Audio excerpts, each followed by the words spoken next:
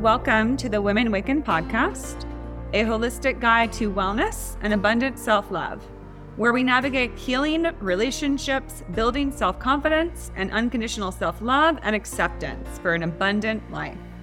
I'm your host, Whitney Walker. I'm a licensed mental health therapist, and I specialize in substance abuse, addiction, eating disorders, trauma, and spirituality. And so it's what's fascinating to me. It's not really a universal experience that us humans are self-deprecating. It's really more cultural. And I have a handful of hypotheses about this. Our neurobiology, every aspect of our being is doing everything it can to stay safe and stay alive. But we don't really realize why is that we're equally trying to stay safe socially. In order to heal the world, you must start with yourself. And what does that mean? You have to know that you're whole and complete. On this episode, I welcome my vivacious guest, Amy Wong. Amy is an executive leadership coach. She's an author of the book Living on Purpose, and she's the founder of Always on Purpose, where she devotes herself to the practice of transformation and helping others to achieve transformation in their lives. Amy helps others to make deliberate choices to realize fulfillment and joy, to move past the fear of rejection and find inner peace.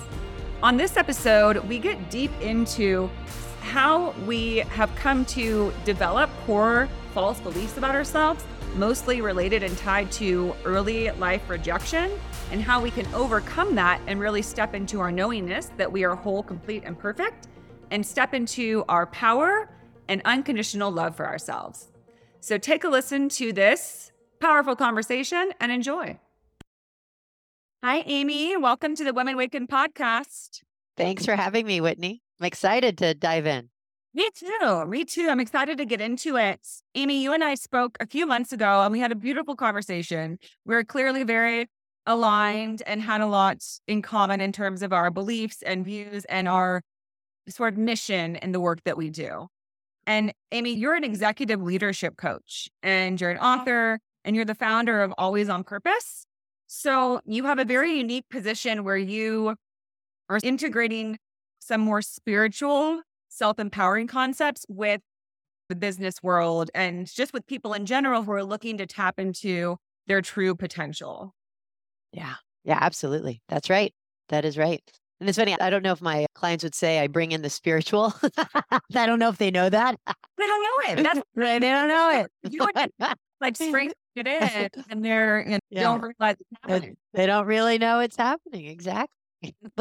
You got to do it because what is spiritual other than recognizing your own essence and your abilities and your own power and bringing it forward? To me, that's what spirituality is. And so many of us feel that we can't do that or that we don't have those things to bring forward. That's right. That's right. Mm-hmm. So, Amy, I'd love to hear from you about a snapshot and overview of what is your work and how do you do this? How do you help people to really see how to make changes, how to really open themselves to, rather than being self-defeating, to being self-empowering and really stepping into their abilities? Yeah. So it's funny, I've been doing this work before I even knew I was a coach. Like most of us coaches end up discovering that story about ourselves. But I found it Always on Purpose in 2011. So it's been about 12 years now that I've been doing this. And really what I'm just so dedicated to doing, what I focus on is really empowering others and going right to the heart of what you said. We all have a tremendous amount of potential and we all are incredibly gifted. We are whole and complete at the core. And yet so many of us, if not every one of us, is riddled with a ton of fear and false belief about what's actually true about ourselves. And we hold ourselves back from truly living the life that we were born to live. And it's heartbreaking. It's really heartbreaking as you look around and see people. There's so many individuals out there silently suffering.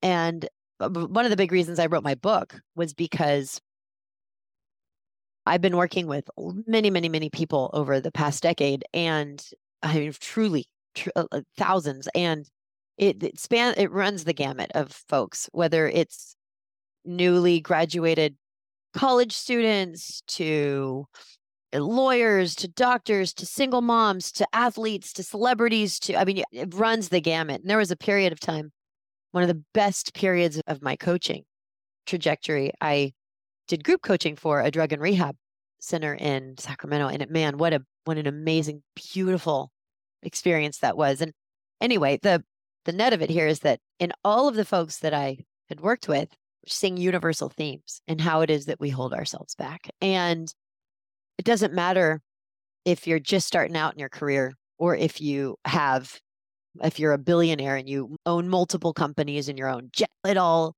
is pretty much the same. And so I have a deep, deep, deep sense of purpose of helping wake people up to the truth so that they can harness that possibility and that potential and truly live into joy. And my deeper belief is that when we do that, the world becomes a better place. This is raising the vibration of consciousness. So that's where it gets a little spiritual when I say something like that, right? And so that's really what this is all about. Yeah. Yeah. Yeah, definitely. And I think about that a lot as well. And I think that in general, there's a shift happening in our world where people are getting tired of feeling like they have to be contained in a certain way, that they can't express themselves authentically, fully step into their power and really enjoy life and feel good about what they're offering and bringing to life, right? I completely relate. I talk about this a lot with my team, with colleagues, with my soul sisters. I mean, there's definitely a shift happening in humanity. And what I find so fascinating is that this plane of existence that we're on, that we're experiencing, this universe, this reality that we live, it's really predicated on the principle of duality, right? Because you can't have this without that.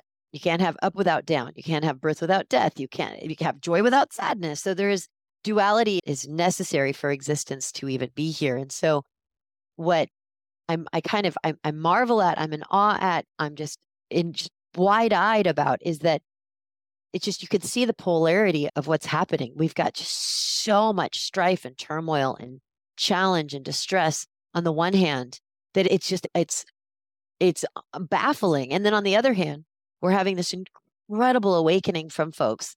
And so I just feel like, again, that balance of the universe, that yes, there's a shift happening and you can see it by just, you look around and there's this massive extreme of polarity of experience that all of us are living. Yes. Yes. And I think it's not a coincidence that there's many of us like you and I and others who are feeling this pull to aid in this, what you can call it a blossoming, a metamorphosis, a transformation that's occurring. Because the visual I got when you were speaking was that of a caterpillar becoming a butterfly. And you can't stop that process. I believe that the change that's happening is inevitable. Humans are meant to be fully expressed. And we live right now in this state where people more so reject themselves rather than accept themselves, right? People are way more likely to feel very self-deprecating, a lack of confidence, a lack of esteem. Low self-esteem is essentially an epidemic. It keeps people down. I believe that's why we have such high rates of addiction and suicide. For some reason, we've come to our sort of baseline is to just be very down on ourselves and not believe. And how we got here is a big question. I think it has a lot to do with competition and people feeling like, well, if I'm going to be big, I have to make other people small. And it became this pattern of telling people, well, you're not that great at this. You're not good, leading with criticism rather than elation, right? Yeah, I'm with you. And I actually think that's all still very effectual to what's really going on. A big focus in my work actually is looking at the origin of why this is true. Why is it the case that all of us are self-deprecating? Most of us are self-deprecating. And it's even more interesting. Why is it more prevalent in the US than it is in, say, Norway, right? Or in some of the European countries? It's fascinating. And I don't know if you're familiar with this, but there was an interview with the Dalai Lama. This was, I can't remember how long ago it was. And the interviewer was asking about, gosh, well, the problem with self-esteem, and all of us have such a hard time with our self-esteem. And the Dalai Lama was like, what? This does not compute. And so it's what's fascinating to me. It's not really a universal experience that us humans are self-deprecating. It's really more cultural. And I have a handful of hypotheses about this, but I think at the core of it, and I'm going to go right to the heart of it, why is it? How is it that we hold ourselves back? And when I was in, let's see, this was 2014, 2015, I was getting certified in conversational intelligence, which is the neuroscience of communication and trust. And so a big focus in my practice is all things communication, whether that's executive presence, public speaking, interaction dynamics, trust. And the reason it's so juicy to me is because this is where everything happens, in this medium of communication. Nothing's happening in a vacuum. It's all happening here. So if we can get this right, we really can thrive. But this thing called communication really is a symptom. How we show up in communication is symptomatic of the relationship we have with ourselves and this deeper perceptual stuff. So it's all related. But when I was getting certified and understanding the ins and outs of trust, when I learned truly what rejection, the role of rejection and the role that rejection plays in a human experience, I was floored. I was absolutely floored. So check this out, Whitney. When a human is born, it's born survival brain dominant, right? So underdeveloped neurologically. And in order to fit through the birth canal, a human is also incredibly tiny and just helpless. And so we know this about an infant. We know that it's helpless and we know that it's underdeveloped. And so we get that. But what we don't take all the way is, well, think about what death to the brain means the moment you're born, right? We've been taught that it's food, water, shelter. Like if we don't have food, water, shelter, we're going to die. Environmental, those sorts of needs, we need to get those met. Yeah, we need to get those met. But really at the end of the day, death to the human brain is rejection. And this is so fundamental to our neurobiology. Every aspect of our being is doing everything it can to stay safe and stay alive. Now, we tend to just think of that from a environmental standpoint. Okay, stay alive from physical, environmental threats. Yes, okay, I got to stay safe. But what we may know, but we don't really realize why, is that we're equally trying to stay safe socially, because the brain can't differentiate between environmental threats. So say a tiger jumping out of a bush and your boss throwing you under the bus in a meeting. Environmental threats and social threats are one and the same to the brain. And the reason I start here is because when it comes to holding ourselves back and when it comes to staying small, because really, what is it? It's staying small. It's not realizing our potential. It's not putting ourselves out there. What it all boils down to is this deep primal fear of rejection. And when you really think about it, it's like, okay, yeah, all right. But we have to well, what is rejection? Rejection isn't just that overt, big, fat no. Hey, I want to take you out for dinner. No, I mean, yeah, that's rejection. But it's not as overt as that. It's more subtle. It's judgment. Mm-hmm. It's humiliation. It's all of these things. Now, that blanket term, oh, I'm afraid of failure. Oh, that's why I don't put myself out there. I'm afraid of failure. Oh, that's what it is. I'm afraid of failure. I'm like, okay, yeah, but take it farther. It's not just failure. Failure is just information. It's just stuff. It's what you make it mean about you. Because guess what? If you fail in this model of fearing rejection, if you fail, you'll be seen, quote unquote, you'll be seen unfavorably, right? And if I'm seen unfavorably, then I'm not part of the group. If I'm not part of the group, that's not being included, which is like rejection, which is like death to the brain. And last thing I'll share, because this is so, folks love to learn this. They just think this is such a kick. Rejection registers in a certain part of the brain where physical pain is registered. So it literally registers as physical pain. And that's why we talk about it the way that we do. Like, oh God, that hurts so much. And my heart is broken, or I didn't get the job. I'm crushed. And so the way we talk about it, it's very indicative that yes, it's like physical pain. But here's the fun fact. If any of y'all are dealing with any kind of rejection, you can take a Tylenol and it absolutely helps. It targets the same place and it helps. And so all of this is really, when it all boils down to, this is the reason we form our false limiting beliefs, rejection. And this is the reason we hold ourselves back. It's just this primal fear. Yeah. And you're absolutely right. It's a integral human need to be accepted by our fellow humans, by our peers, by those around us. I work a lot around bullying, and so many studies are coming out now just showing the absolutely detrimental effects of bullying on children, or really anybody, but especially children, because at a young age, the approval and acceptance by our peers is, just as you said, it's integral to our understanding and feelings about ourselves. We process it the same we would as, like you said, physical pain and abuse. When you're basically said you are not good enough or you're shunned by your peers, it's this fundamental understanding that, oh, there's something wrong with me. Yeah. And from there, it's constantly questioning, is it okay to do this? Yeah. Am I good enough? Am I okay? Am I safe? Mm-hmm. It's a big human need that when it's denied has long lasting repercussions. Oh yeah. And the tragedy is that when it happens in those young years, when the brain is developing, it has truly disastrous effects in the long term. Yeah, it does. And I think that that's the crux of a lot of people's inability to really feel safe and confident in stepping forward and taking risks and really being able to reach the heights that they're meant for, really shine and reach greatness in their own way, right? Not also the issue is that then it becomes, well, I can't be me, so I'm going to jump on this train, right? This person gets accolades and is very impressive because they did this. Well, I'm just going to follow in their footsteps right behind them. So I'm not taking a risk, but I can at least try and get, but rather than, I just believe that another change that's happening in the world is there are so many paths that have not been forged, right? There are many, many trails that are left to be blazed in terms of what we can do with our lives for our livelihood. But people don't feel ready to step out. They don't feel safe to step out authentically or in a new way. Yeah.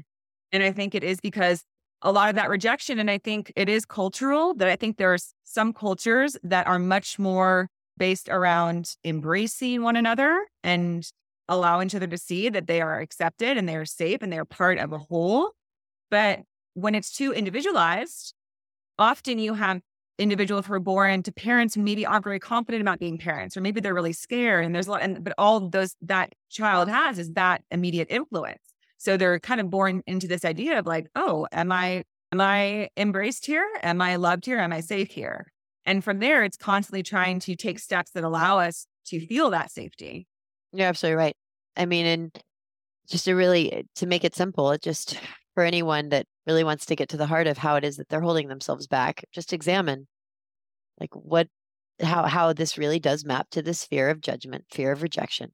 Yeah. And just looking at that, what I've found with a lot of clients is just illuminating this very real neurobiological fact can start to create some shifts where it's like, oh, okay, that's where this is coming from. Yeah. Yeah. Well, let's speak to that a bit. When you're working with people and you're really trying to champion them and be like, listen, because you talk about making deliberate choices to realize your fulfillment and joy. So I will say I had this experience. I think a lot of us do that sometimes when we're really stuck in that place of like, I can't do it. Not me. It feels like you're kind of stuck in mud. It's really hard to lift yourself up. But sometimes people are ready and they say, okay, I think I can do this. I think I'm ready to take action. And I imagine that's often when you're speaking or working with people is when they're like, I don't know how I can do it, but I think I'm ready to try. So when you say deliberate choices, what do you mean by that? What are things that people can do when they're like, I want to change. I want to make a shift. I want to move away from self-doubt and questioning myself. And I want to move into feeling more sure and assertive about what I'm doing. Yeah. So fundamentally, it really comes down to this word choice. And you called it out. The subtitle of my book is 5 Deliberate Choices to Realize Fulfillment and Joy. The book itself is called Living on Purpose. And really, it's a roadmap to free ourselves to live truly who we are without that burden of false perception. Now, why you deliberate choice? Why is this so important? Well, when it comes down to it, it really all is about choice. Choice is our superpower, and we have the ability to choose. And we kind of get that. And a lot of us will do what we can to harness choice so that we live a good life. But what typically happens is that people stop at harnessing choice at the level of action. And this is where, okay, I'm going to go on a diet. I'm going to choose this instead of that. I'm going to hire this trainer. I'm going to start this routine. And so what happens is we attempt to initiate behavior change via harnessing choice at the level of action. What actions do I How do I choose to show up differently and act differently, to speak differently? And I say all of that is very important, but it doesn't get to the root of real transformation. And if we want to get to the root of real transformation, then I want to talk about choice at the level of perception. And so I say deliberate choice because it has to be super clear that what you're choosing is absolutely, it is serving you. And choice at the level of perception that's where shift starts to happen. How we choose to see something, how we choose to interpret the stuff because right now there's the stuff of life, and that's just stuff. It doesn't mean anything. But what you make it mean is going to determine your entire reality, and you get to choose that interpretation. The meaning is not born into the system. The stuff of life is just the stuff. You get to choose your interpretation. And so how do you harness that choice at the level of perception? And so if we want to free ourselves to feel more joy, to feel purpose, to feel meaning, and to feel fulfilled, we have to start to wind back our perceptual ability and be like, okay, well, how is it that I choose to view life, how this works, who I am, how I'm supposed to go about this thing called life.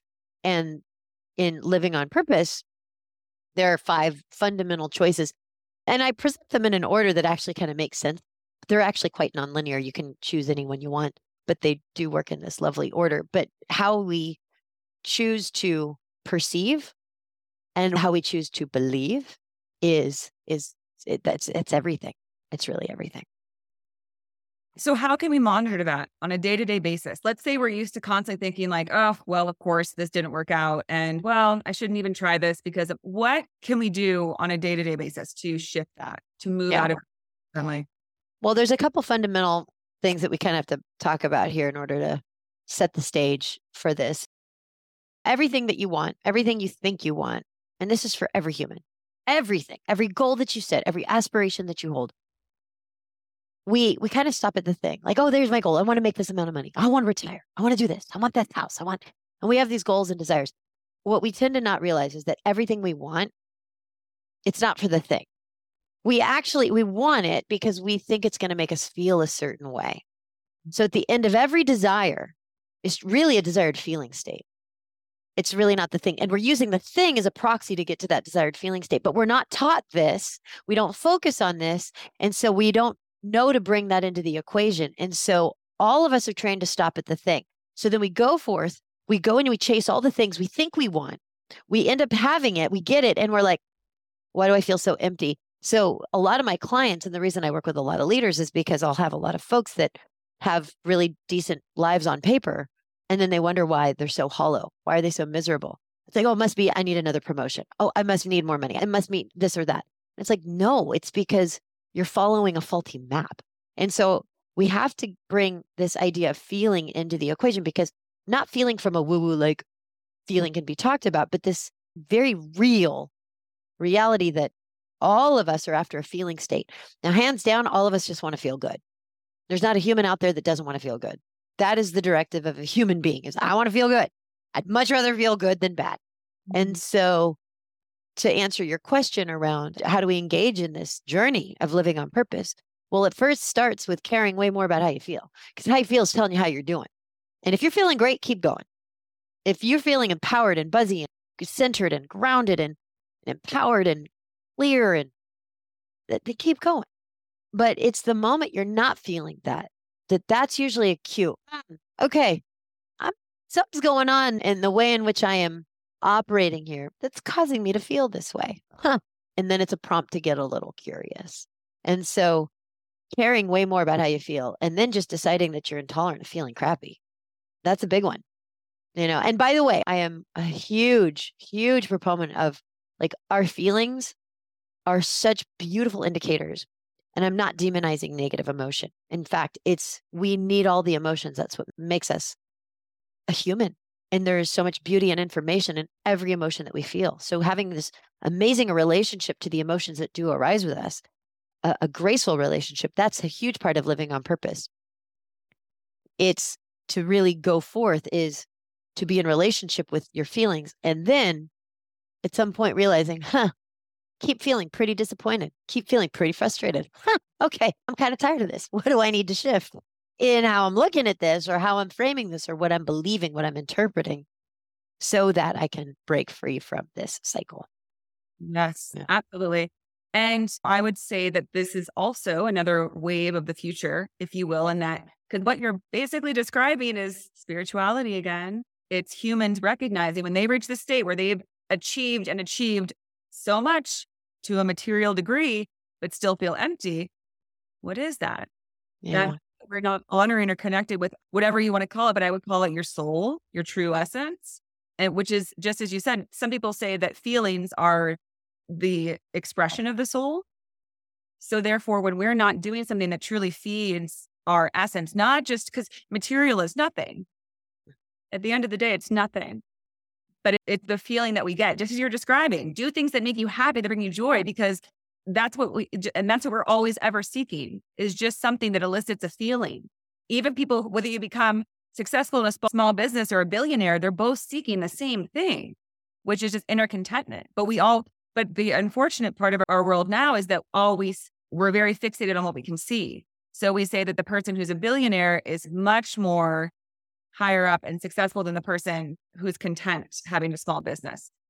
So I guess what I'm getting at is that just as you described, all humans are the same in that we're seeking a feeling. That's it. We're not actually seeking billions of dollars. We're not actually seeking fame and fortune. And it's the same reason that people turn to drugs, because then you get a feeling, or it feels like a feeling. It's when you get a reaction from a drug, it's synthetic, right? It's not authentic. Yeah. Why we get stuck in a cycle, because it can only last so long. Yeah. Anyway, sorry, this is a whole No. This is so important because when we actually don't have to, I mean, we could talk it in a spiritual front lens, which I love doing, and we could actually make it not spiritual because my theory, and I would actually say I'd take it so far as a theory and beyond hypothesis, is that really what we're seeking, that feeling is that feeling of knowing that we are whole and complete. That's what we are craving. Is that sense of relationship with self in which we know ourselves to be whole and complete, which truly is the definition of self-love. And self-love can sound so cliche for folks. It's like, oh, you got to love yourself. That's everything. And it's like we hear that and we kind of get that, but we don't really know why and what that means. And so what we're after, all of that striving, and we place it in this stuff, really comes down to this relationship with self in which we know ourselves to be whole and complete. And that is everything. And back to the drug things, like when we're missing that so severely, substances have a very powerful way of substituting that feeling of comfort that our heart is just craving to have and to hold innately.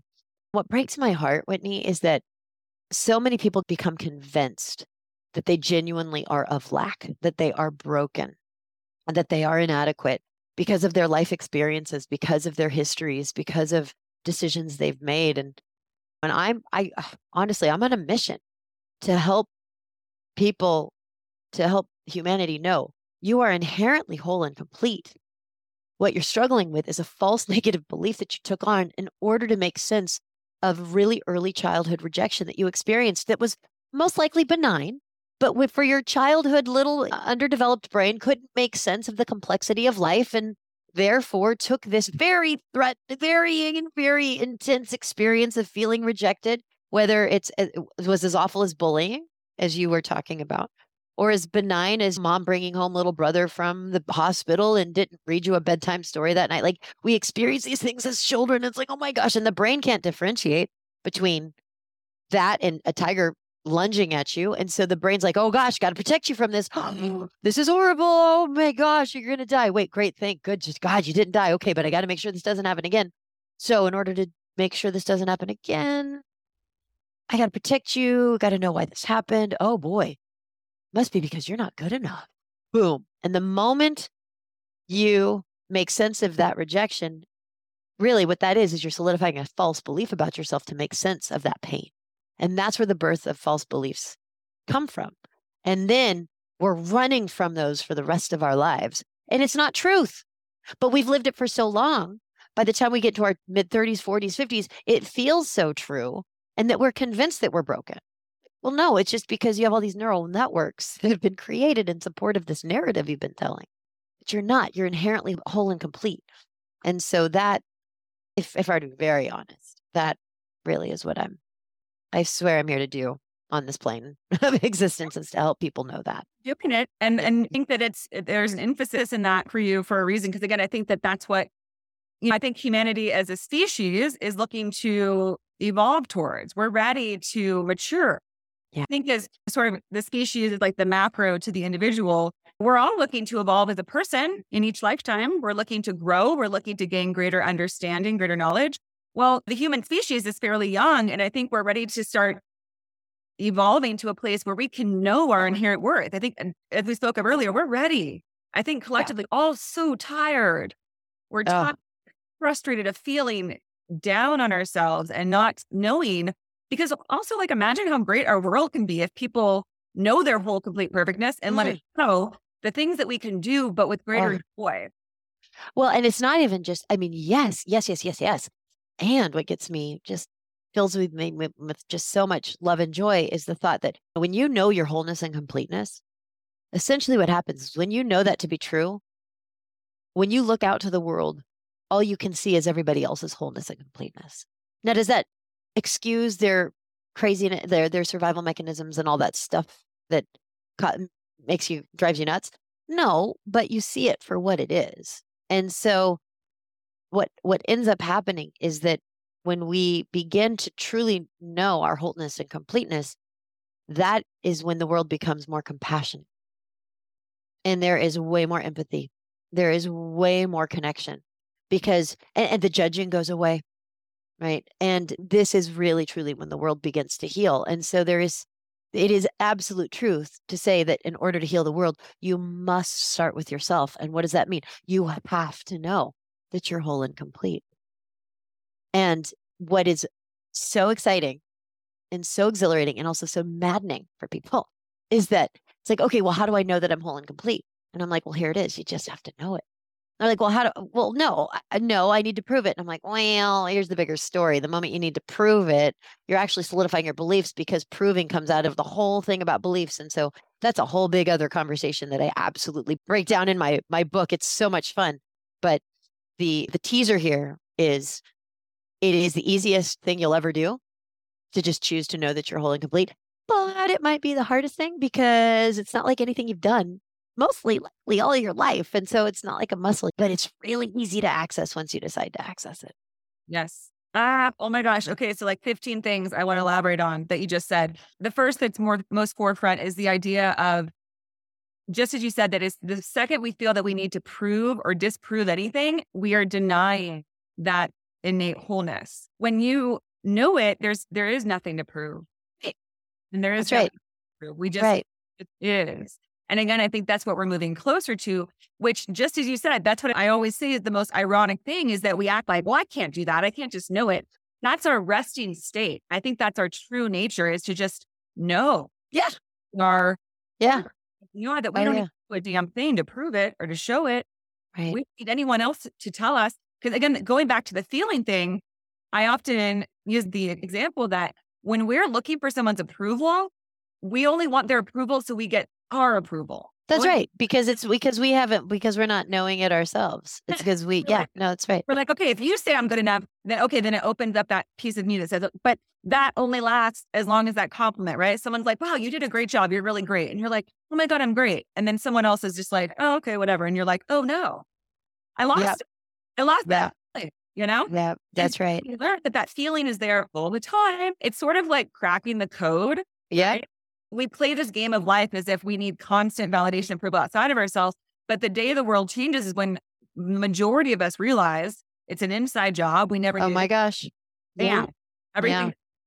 Yeah. Well, and I tend to talk about this as the difference between living conditionally and living unconditionally.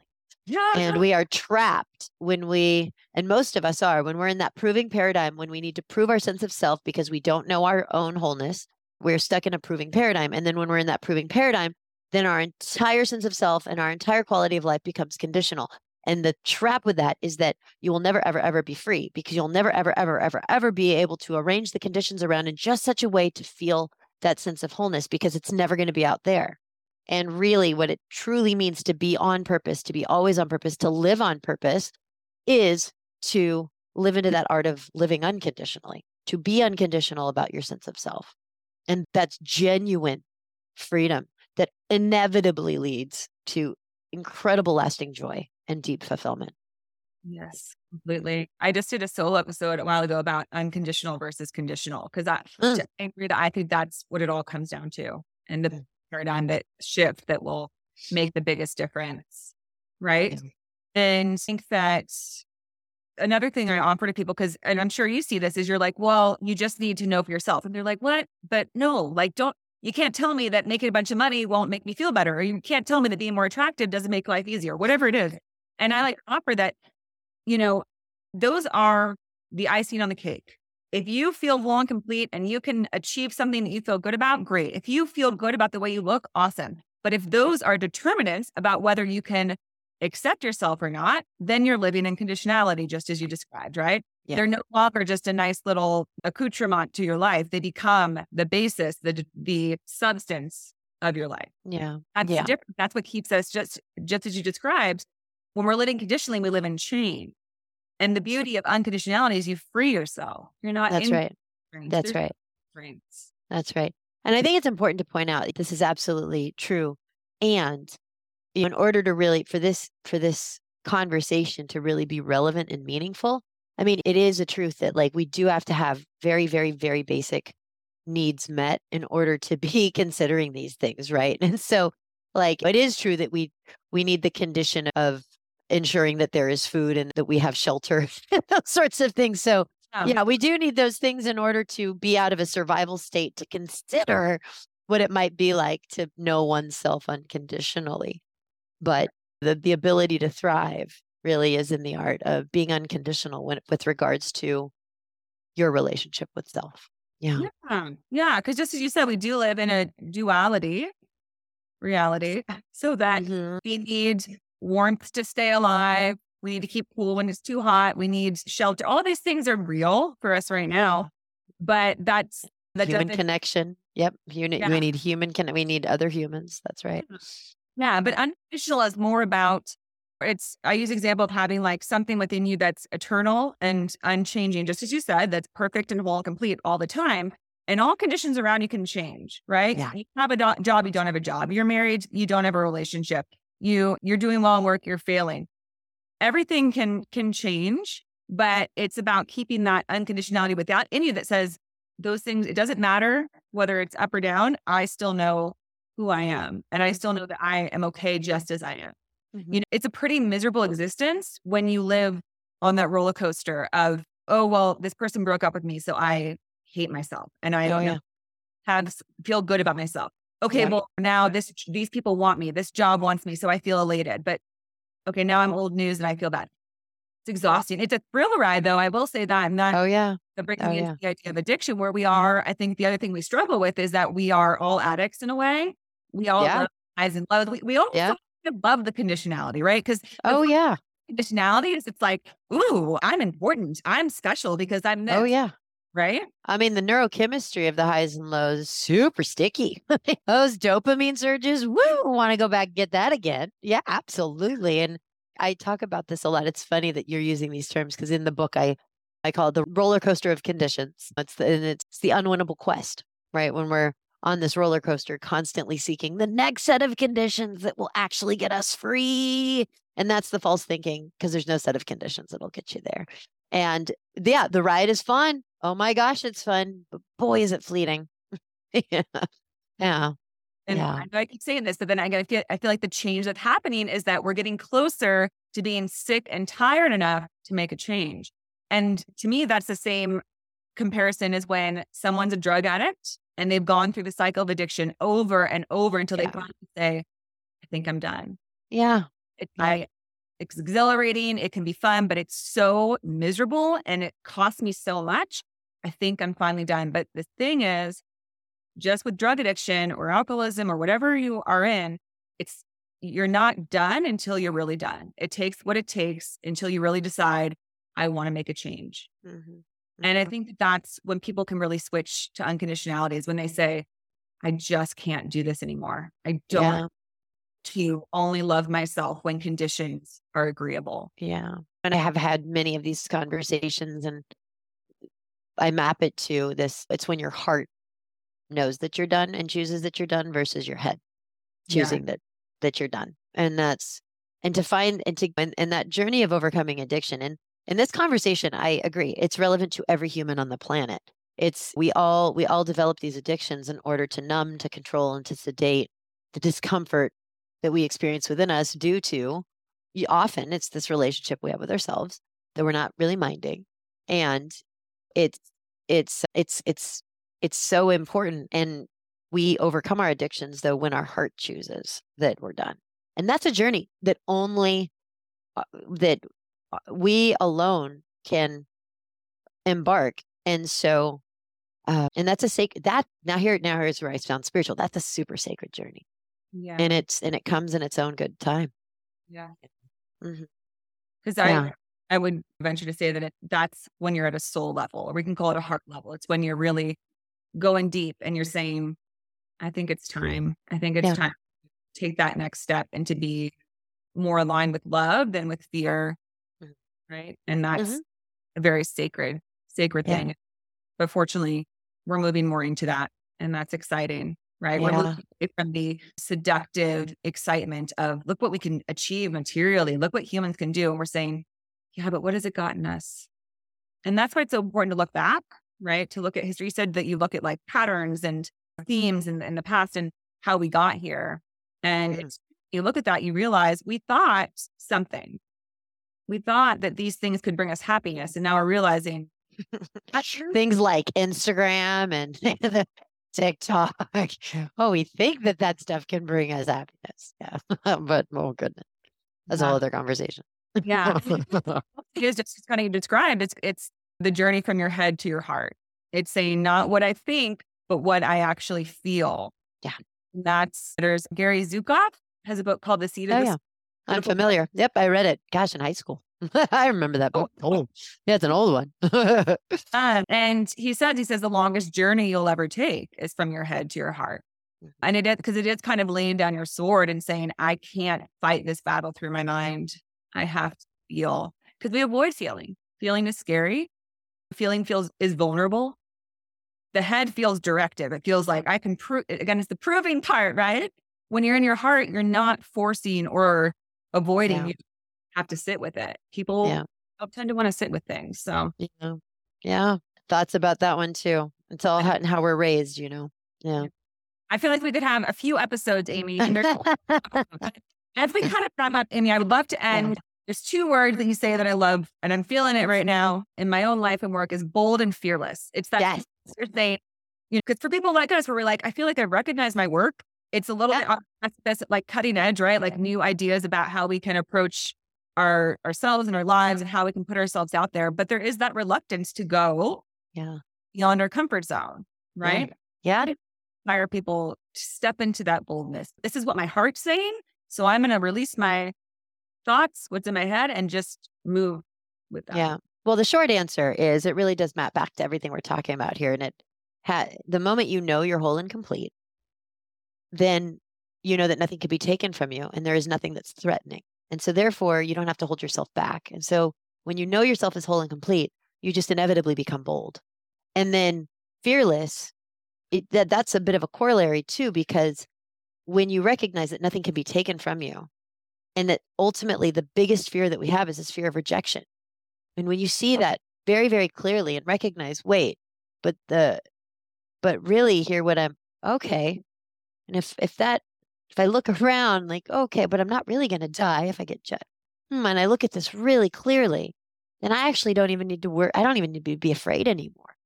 And so to become bold and fearless is a bit of a journey. And that's why I mapped out those 5 deliberate choices in the way that I did with living on purpose, because it's that being bold and fearless is the inevitable result when you live into these 5 deliberate choices, these perceptual shifts. And at the core, if there was one thing to talk about, it is this relationship with self.